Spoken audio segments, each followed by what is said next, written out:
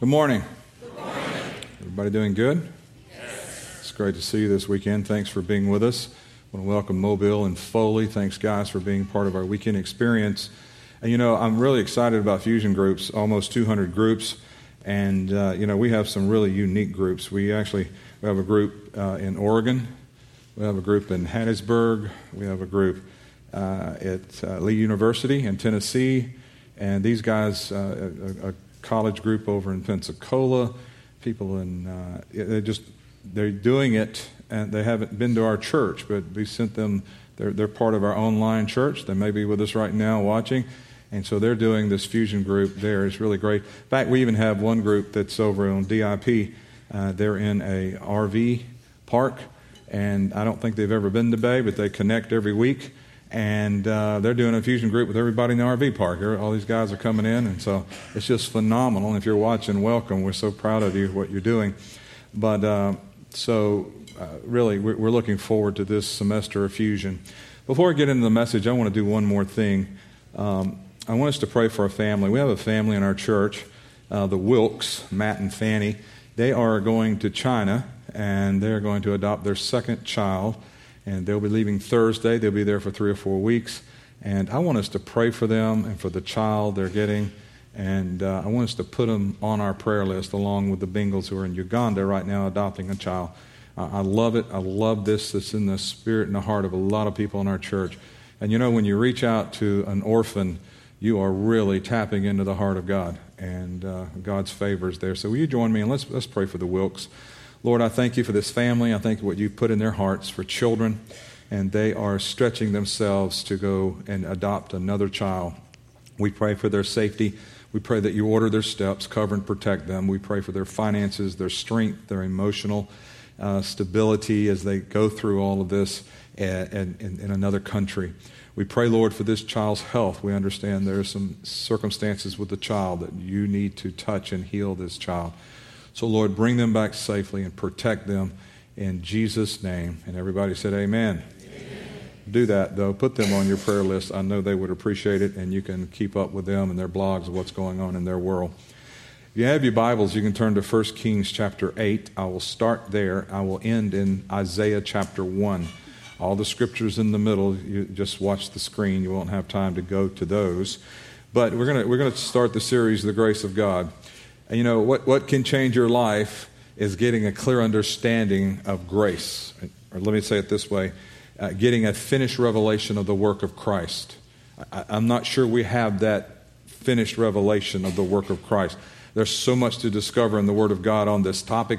You could spend the rest of your life in the discovery process for all that Jesus died to give us and all that Jesus died to do for us. So the Word is full of grace. God is full of grace.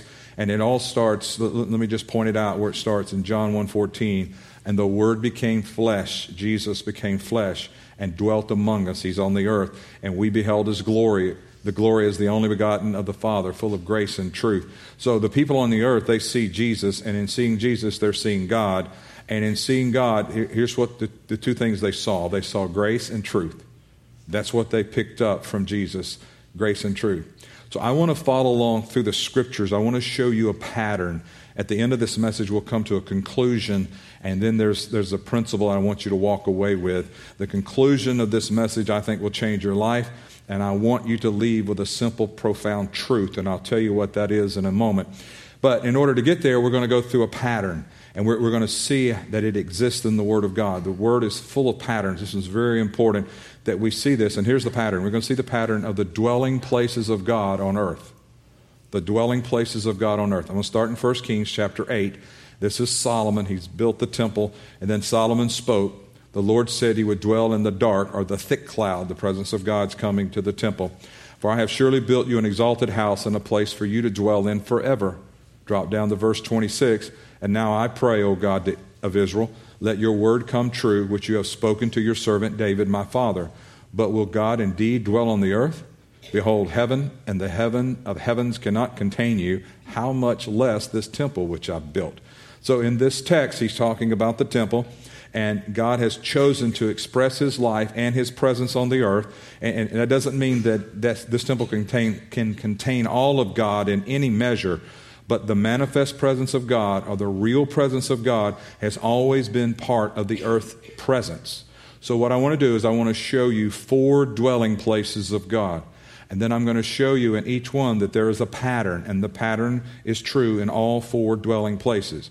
You're going to see this, but in the beginning of this message, there's something I want you to get into your mind, and we'll come back to it, that God will not live in a dirty house. I'm going to show you 4 dwelling places, 4 houses. God will not live in a dirty house. He will not live in a house tainted by sin. He can't. It's a violation of his nature. Scripture tells us that anything that has sin attached to it, if he brushes against it, it ceases to exist. So God can't live in a dirty house. Say it with me. God cannot live in a dirty house. Now, let's look at the first house. Here's the first one. It's God's primary house. God's primary house. It's Adam. You could call it his first house, but it's Adam. Genesis 2:7, and the Lord God formed man of the dust of the ground, breathed into his nostrils the breath of life, and man became a living being. Here's what happened. God created Adam. He created him. He designed him to be a 3-room house. Adam has 3 rooms. He's created body, soul, and spirit. He's created that way. So out of the dust, God forms Adam, his body, his physical life, and then he breathed into his nostrils. And the word there in the Hebrew is the word ruach. He breathed the Spirit of God, the life of God into him, and he became a spiritual being. His spirit man came alive, and then it says he became a living soul, so that means he began to live in his emotional life. Because you see, your emotional life operates in your will. You are spirit, possess a soul, you live in a body. In your soulish realm is your mind and your will and your emotion. So here's Adam, and here's the way he's starting to begin an emotional life. Now look at this scripture all the way over in the New Testament, 1 Thessalonians 5:23.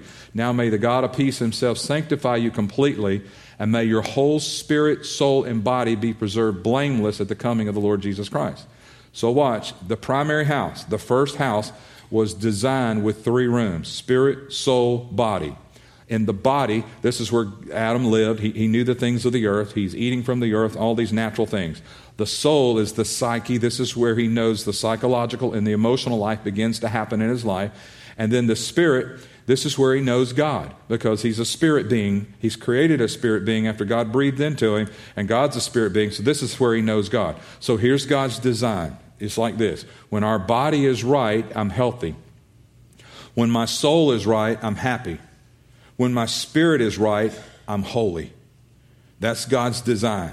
So when everything is right with me, then I'm healthy, happy, and holy. So this was a house designed. But watch, it becomes a house. I'm showing you the pattern. Here's the first step of the pattern. It's a design. Secondly, it's a house desecrated. Genesis 3:6. So when the woman saw that the tree was good for food, that it was pleasant to the eyes, and a tree desirable to make one wise, she took of its fruit and ate. She also gave to her husband, Adam, and he ate. So when they ate, we call that sin. They rebelled against God. They sinned. They went against God. So the primary house now is designed by God, but then secondly, it's desecrated by sin. Adam and Eve, they desecrated by sin. He defiled the house, and as soon as the house becomes desecrated, it now becomes, here's the third step of the pattern, is desolated. Now it's desolated. Here's what that means. God moved out. God left the house. He leaves. He separates himself from Adam. So the primary house, God's first house, Adam, it was a house designed, desecrated, desolated, and here's the 4th step of the pattern. You're going to see this pattern through every house I'm going to show you. I'm going to show you 4 houses. The next step was the house is destroyed. And God destroyed the house. Genesis 2:17. For in the day that you eat it, you shall surely die. Here's what that means. Die is a spiritual death. What is spiritual death? Separation from God. God leaves. He moves out. He's gone. So Adam died spiritually. And you say, well, did that happen immediately? Was that a progression? In his spirit, he separated from God, so he experienced spiritual death immediately. And then he dies progressively in his soul. And then he dies ultimately in his body. He lives 500-600 years, but he dies progressively in his soul. Here's why. The spirit man dies. It's not alive. So now he's going to live life by his soulish realm.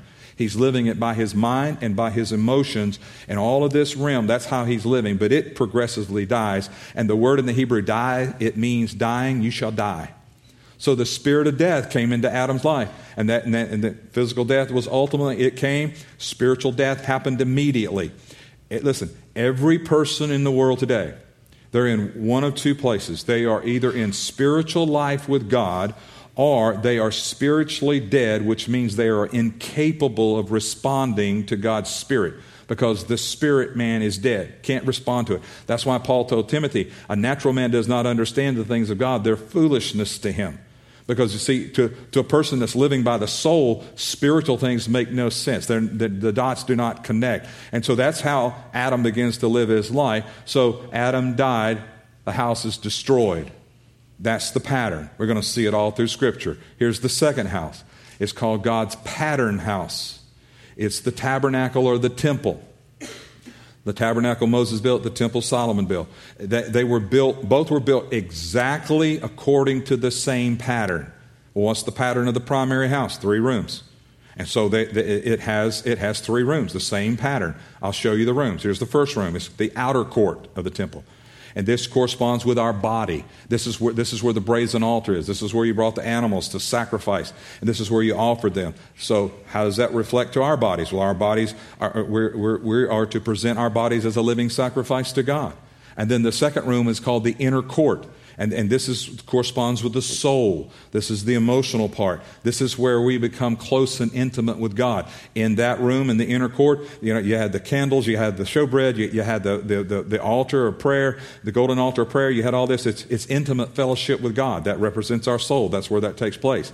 And then you have the third room. It's called the innermost room, or the Holy of Holies. That represents our spirit. This is where God dwells. This is where God dwells. The glory of God came into that temple. The glory of God came into that tabernacle in those days and dwelt there. And if you went around to the Jewish folks in that community and said, hey, where does God live? They would point to the tabernacle. They'd point to the temple, and they say he lives right there. But don't go knock on the door, because you're only supposed to do that once a year. So the temple was a house designed by God. In fact, he told Moses and Solomon, pay attention to everything in the temple, the tabernacle, build it according to the pattern, even down to the priests and what they wear and what's on what they wear, and even down to the wood, even down to the tent and the size of the stakes, even down to how the wood is cut, even how the stones are cut and where they're cut, and all of this thing. He just presented one major object lesson, one major illustration for us to see a pattern.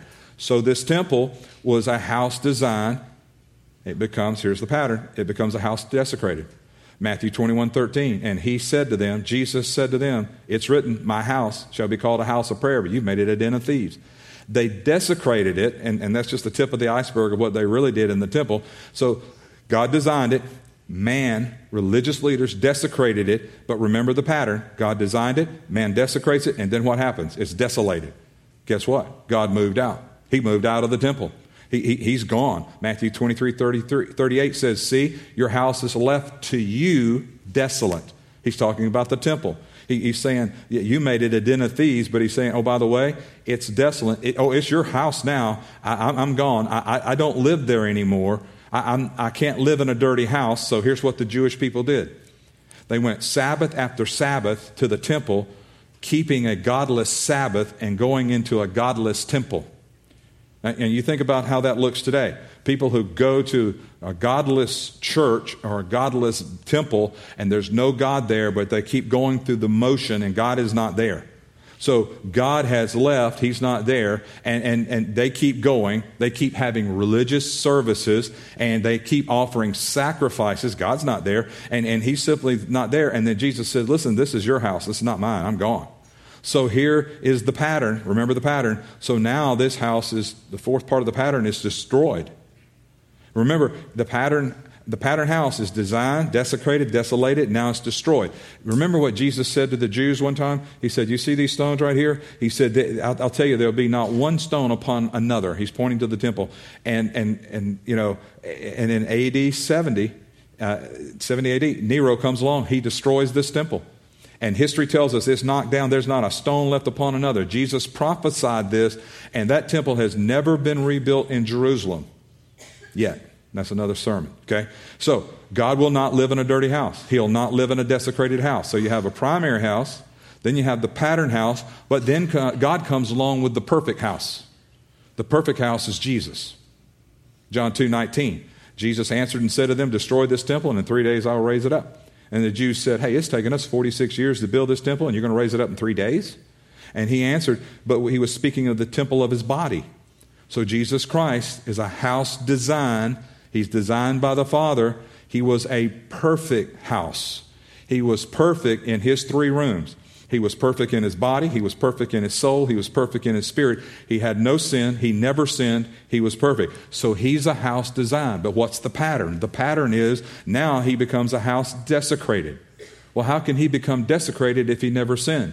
Well, Scripture tells us in 2 Corinthians 5:21, for he, Jesus, made himself who knew no sin to be sin for us, that we might become the righteousness of God in him. So what did Jesus do? He took the sins of the world upon himself.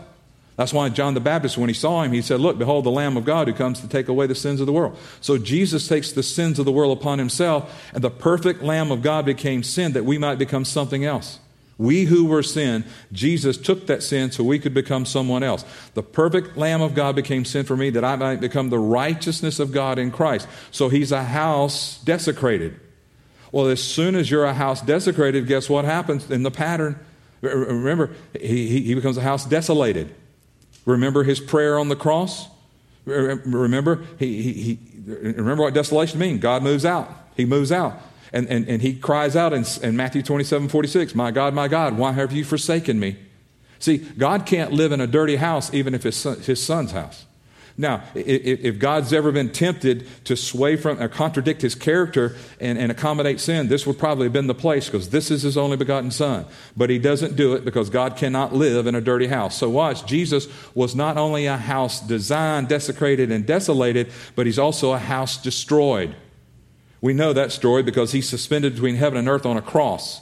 And then the Bible says in Matthew 27:50, he yielded up his spirit. Here's what that means. He was spiritually, physically, and emotionally dead. All 3 rooms are closed. He's dead. Why? God will not live in a dirty house. He's taken sin for us. You'll never understand grace until you see it against the backdrop of what it costs God to get it to us. You'll never appreciate grace until you understand what it cost the Father to extend it. And you'll never see grace, full revelation, the fullest extent, until you understand how good God is toward you and me when we don't deserve it and we can't earn it and we can't buy it. It's pure grace. But listen, God won't live in a dirty house. His perfect house is Jesus. That's the 3rd house. Now here's the 4th house. It's God's permanent house. Yeah, he's got a permanent house. He has a permanent dwelling place on the earth. You want to see it? You're looking at it. Me and you. We're God's permanent dwelling place on the earth. That's where he's going to dwell. And 1 Corinthians 6:19 says, do you not know that your body is the temple of the Holy Spirit who is in you, whom you have from God, and you are not your own? This is the temple. This is his permanent place. And the Holy Spirit's going to be here. And in John 14:16, and Jesus said, I pray the Father, and he will give you another helper that he may abide with you forever. Your body, when you became a believer of Jesus Christ, your body it became the temple of the Holy Spirit while you're here on this earth. And the promise is that the Comforter will not leave you. He'll be with you forever. The Spirit of God will dwell and be in your house permanently. You're God's permanent house. But let's go back to the pattern. That's the design. That's how he designed it. God designed it for his Spirit. So we've got to go back to the pattern. So we're all born into a sinful nature. All of us are born. So all of us have sinned. All of us have sinned. So now this house has become desecrated. And remember what we learned. When the house becomes desecrated, God will not live in a dirty house. And so now the house is desolated. He's moved out. It's a desolated house. It's an empty vessel. But I'm God's permanent dwelling place on the earth. So how does this work? See, what's the conclusion? Well, here's what we've learned. The truth is that God will not live in a dirty house. The truth is I'm God's permanent dwelling place. But if you go back to the pattern, there's a 4th part of the pattern. The 4th part of the pattern, if you've been keeping up with me, is the house is destroyed. Well, whoa, wait. We're talking about us now. We're destroyed? We're destroyed? No. Not if you understand grace. That's why you need a clear understanding of the grace of God. And so here's what I want to show you. I want to break something down. I want to show you. I hope and pray that you capture this in your spirit, because it's so important. I'm going to go back to Isaiah chapter 1, verse 18, the last part of that verse, part B. Here's what the prophet said.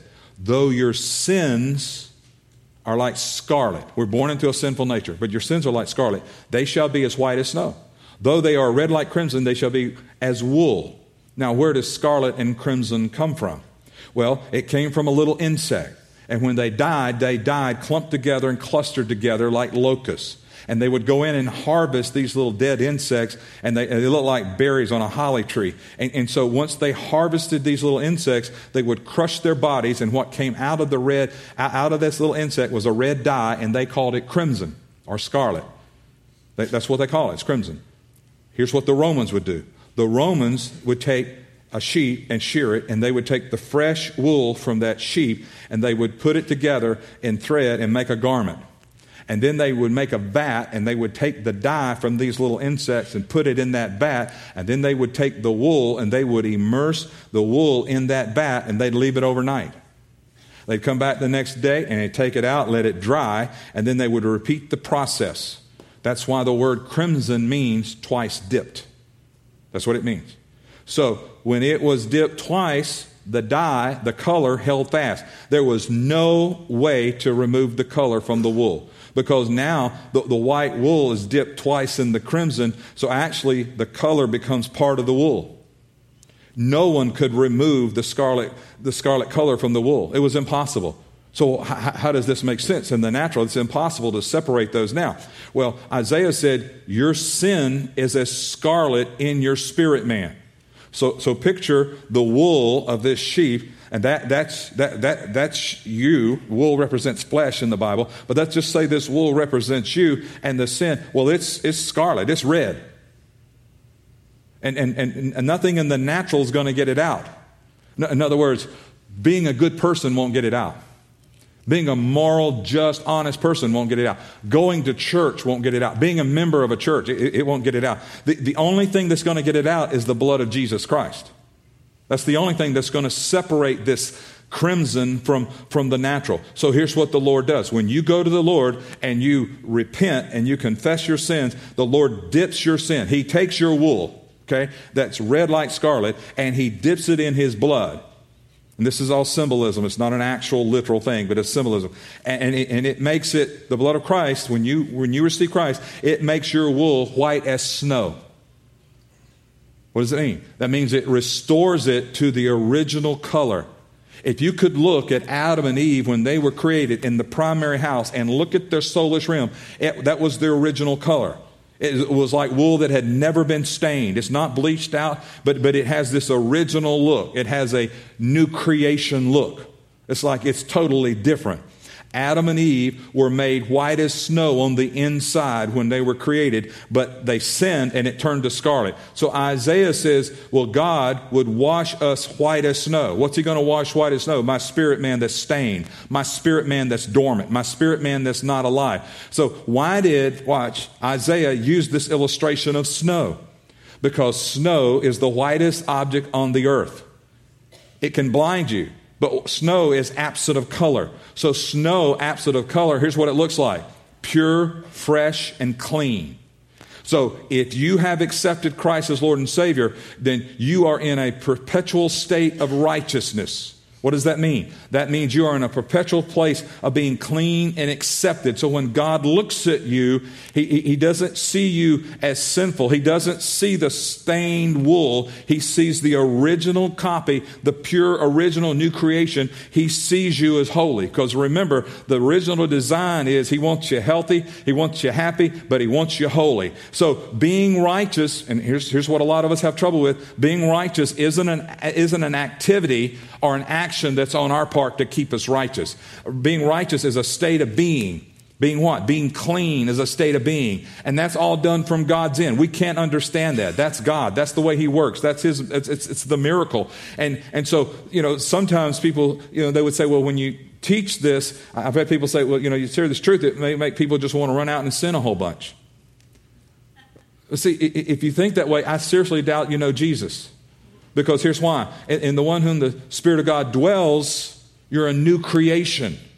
You're new. You've never felt like this before. You weren't even born this way in the natural. Now you're a new creation. It goes back to the original. And did you know this? If Adam and Eve had not sinned, they would probably still be alive today.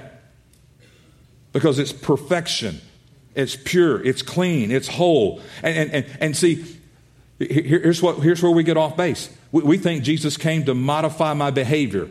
If I can do this right, and I get this right, and I do this, and I jump through the hoops. Jesus didn't come to modify your behavior. Jesus came to make you a new creation in Him. And so when you accept Him, when you become a believer and you repent and you commit, you're clean, you're new. New creations in Christ do not look for loopholes to see what they can get away with. You're just not going to do it. Why? Because the foundation of loving Christ, it has captured your heart. You're overwhelmed with grace. Because you know how you've lived, you know how you've thought, you know all the things, and you're not worthy of this. And here comes God with grace and mercy, the creator of the universe, and He says, hey, I want to dwell in your house, and you repent and you can confess. And then He comes into your life, and when He looks at you, He sees like the righteousness of His Son. It's amazing. It's just amazing grace. It makes no sense in the natural. It's not going to make any sense in the natural. If you're listening to it through the soulish realm, it's not going to make sense. But if you get the grace of God, the finished work of Christ, and you begin to believe it and live in it and walk in it, you'll never lack for passion for Christ again. Because it's just like singing the old song, The Amazing Grace, the hymn.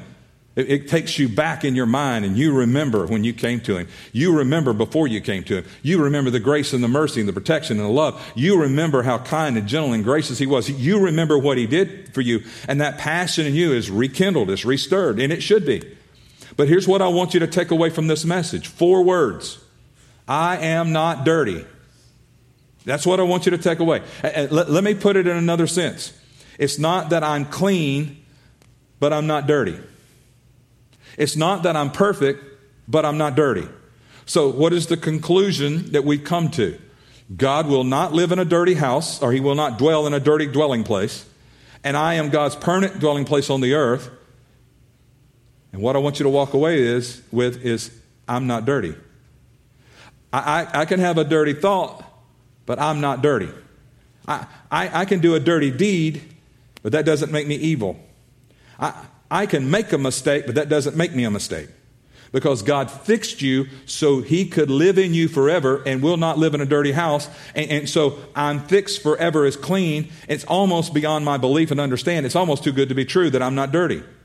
But now, here's the part I want to talk about. I want to close with this. I want to talk about repentance, okay? Because this is where some people, there's teaching on this that kind of go one way and it goes the other. So I want to give it to you in the wholeness of it. Repentance and confession are not the same thing. Repentance and confession are not the same thing. Repentance includes confession, but you can confess your sins and not repent. You can say, yeah, I did that. I said that. Yeah, I did that. I'm sorry, but you're not really repentant. You're kind of sorry you got caught. Oh, yeah, that's the proper thing to say. Yeah, okay, I said it. I did it. I'm sorry. The teachings on repentance today, they're wrong. I'll explain them to you in just a minute, but let's look at the word repent. The word repent is a Greek word, metanoia, and it comes from 2 root words, meta, which means change, noia, which means the mind. So the Greek word for repent means you change your mind. You change your mind. A lot have been taught repent means to turn and go the other way. Turn and go the other way. Now, so, and that is true when you come out of sin and you come into Christ. You changed your mind about sin. You changed your mind about yourself, and you want God. You want everything God's created you to be. But you also changed your mind about God. If you understand grace, that God's not mad and walking around heaven with a big stick, and every time you mess up, He's going to bop you in the head and send you to time out. That's the mindset. So here's what you have to do. You have to continue to change the way you think. It's not a one-time experience. You continue to change the way you think. That's the process that every believer continues in. So what does that mean? That means in a believer, you continue to repent from the day you get saved. That's the process. But see, that's where Romans comes in. Romans 12 says, renew your mind. What does that mean? Change your mind. That's part of the growth process. It doesn't happen once. It's a lifetime experience. So some of the teachings are really good on grace, but they go too far and they say, well, once a Christian is saved, you never have to repent again. Well, and the reason they think that is because in error, they've been taught that repent means just turn and go the other way. Well, they think the word repent means just turn from your sin, go the other way. Well, repent includes that if you're in sin, and if you're in sin and change your mind about your sin, then you would turn from your sin and go the other way. But what if you're not in sin? What if you're a believer and you sin? You're not in sin, you've been born again, but you make a mistake, you sin. And you change your mind. What do you need to do? You need to continually change your mind. See, if I'm the temple of the Holy Spirit, and the Holy Spirit's here, and I'm a believer, and I do something wrong, the Holy Spirit's knocking from the inside out saying, oh, that's not right. Oh, shouldn't have said that. Shouldn't have done that. Do this. So what do? I repent. I repent. I repent. Why? I'm changing my mind. It's a process. I want to grow, so I'm going to repent. If Christians don't need to repent, then Jesus used the wrong word in speaking to 5 of the 7 churches in Asia Minor. He said to 5 of the 7 churches represent believers, right? 5 of the 7, he says, repent, repent, repent. What's he saying to them? Is he saying come out of sin, that they're in sin? No, they're believers. They've come out of sin. But what do they need to do? They need to change their mind. There are errors that you're thinking, errors that you're living, things that you're doing. They're wrong. Change your mind. We need to change our mind about sin. That's what he's saying. Now watch. Jesus never used the word grace. He taught it by the way he lived it. The Bible doesn't give us a one-statement definition. And so the best way to understand grace is to look at the old Hebrew word for grace, to look at the meaning of that word. And the meaning of that word means to bend or to stoop. So here's the God of the universe who wants to dwell here, and he will bend and stoop and offer us his touch of grace on our lives. Here's the best illustration that I could think of to use. We know, across the pond in England, there's a royal family. And we know that the royal family usually will make the news when they stop and kneel down and touch or bless a commoner. We've seen it in the past. That's grace. Because there's nothing in the commoner deserves being noticed or touched or blessed by the royal family. But because of grace in that person, in the heart of that person, there is a desire to stop, pause, and touch and bless. Well, to show grace is to extend favor of kindness to one who doesn't deserve it, and you can't earn it. My challenge is this, as I wrap this up, is this. Have you been touched by the grace of God? Have you been touched? Did you just recite a prayer in your head and you just went through it and you're still struggling with all of these issues and you've never experienced grace? Because if you don't experience grace, here's what happens. It makes the things in life that break down and you go through, it makes it hard to get through them. Because it's all about performance. It's all about do this. It's like you're trying to do church. You're trying to live for God, but God's not there. It makes no sense. And so if we're his dwelling place, how did he get? He extends mercy and grace to us. His Spirit lives here. And so what I need to be touched by grace so that I have an understanding.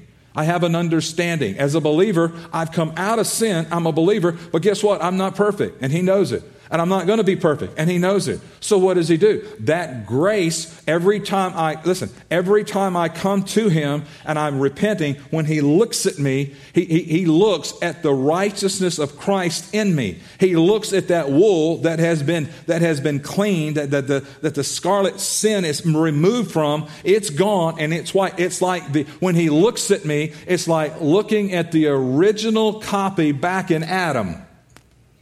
It's not looking at the behavior, but what do I need to do? I need to be sensitive to the Spirit talking to me on the inside and saying, wrong thing, shouldn't have said that, gone there, done that, all this. And then I need to repent. So in my mind, if I think, well, I repented one time, that's it, I'm done, I got it, I'm okay. No, you can't live it that way. It won't work that way because God cannot stay in a house where sin is residing. And that's why he's given us grace. And that grace is, and listen, and sometimes that Spirit that's convicting us, sometimes it's a day, sometimes it's a minute, sometimes it's a week before it gets through and we listen, okay? But I'm telling you, every time you listen and every time you repent, here's what's happening. It's like the God of the universe is walking by and stooping down. Even though he knows what you did and how he's stooping down and he's touching you and blessing you. And you didn't deserve it and you didn't earn it and you couldn't buy it and you're not perfect. But guess what he's doing? He's God and he's full of grace and mercy and he extends it to his children. Why? Because he wants to dwell in this house and he doesn't want you living under guilt and condemnation. He doesn't want you beating yourself up. He doesn't want you living your life without his presence in your life. He doesn't want you going through that. And a lot of us have such a misunderstanding about this that some don't even enjoy the Christian walk because of their lack of understanding of grace. Some don't enjoy the journey of the Christian life because you have not been touched by grace. Are you breathing? So here's my challenge. Because I'm going to pray for you in just a minute. But here's my challenge. Have you been touched by grace? Do you know you're not dirty? Yeah, but I said this yesterday. God's looking at you. You're not dirty. You can still approach him. That's grace. But what does he expect you to do? He expects you to repent. Change your mind. Change your mind. That's how we learn. That's how we mature. That's how we grow. We change our mind. Okay, I got to stop doing that. I got to quit saying that. I got to get in control of my temper. I got to get in control of lust. I got to get in control of this. I got to do that. How do I do that? Through the Word. Through being discipled through the Word, learning the Word, devouring the Word, letting the presence of God help me. And it's a process. That is a loving, graceful God that does not kick us to the curb and keep us in timeout all the time. That is a loving Father that doesn't base his love on us performing, but he bases his love for us unconditional because we're created in his image and he wants us to live and think like the original pattern of Adam so that we can fulfill what Adam was called to fulfill. Are you understanding the words coming out of my mouth? Because we are Adam. We are humankind. And I'm telling you, what he has for us, all of us, is beyond our imagination. But you can't get there without grace. You can't do it up here. You just can't do it. It won't work. I want you to just bow your heads. I want to lead this in a prayer. And I want everybody in this room to pray this prayer out loud with me. And I want to tell you, if you realize that you haven't experienced the true grace, if you realize that I'm missing something here, then this prayer is for you. And we'll extend more prayer to you at the end of the service. Pray this with me. God, thank you for loving me.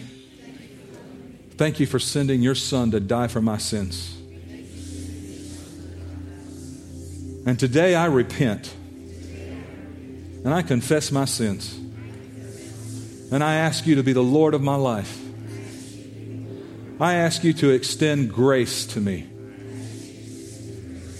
I ask you to take my sin-stained wool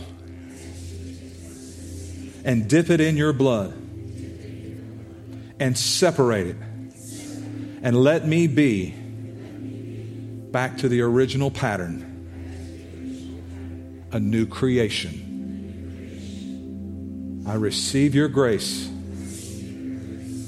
Touch me completely by your grace so I can fulfill your desires, your dreams for my life. In Christ's name, amen. Amen. God bless you.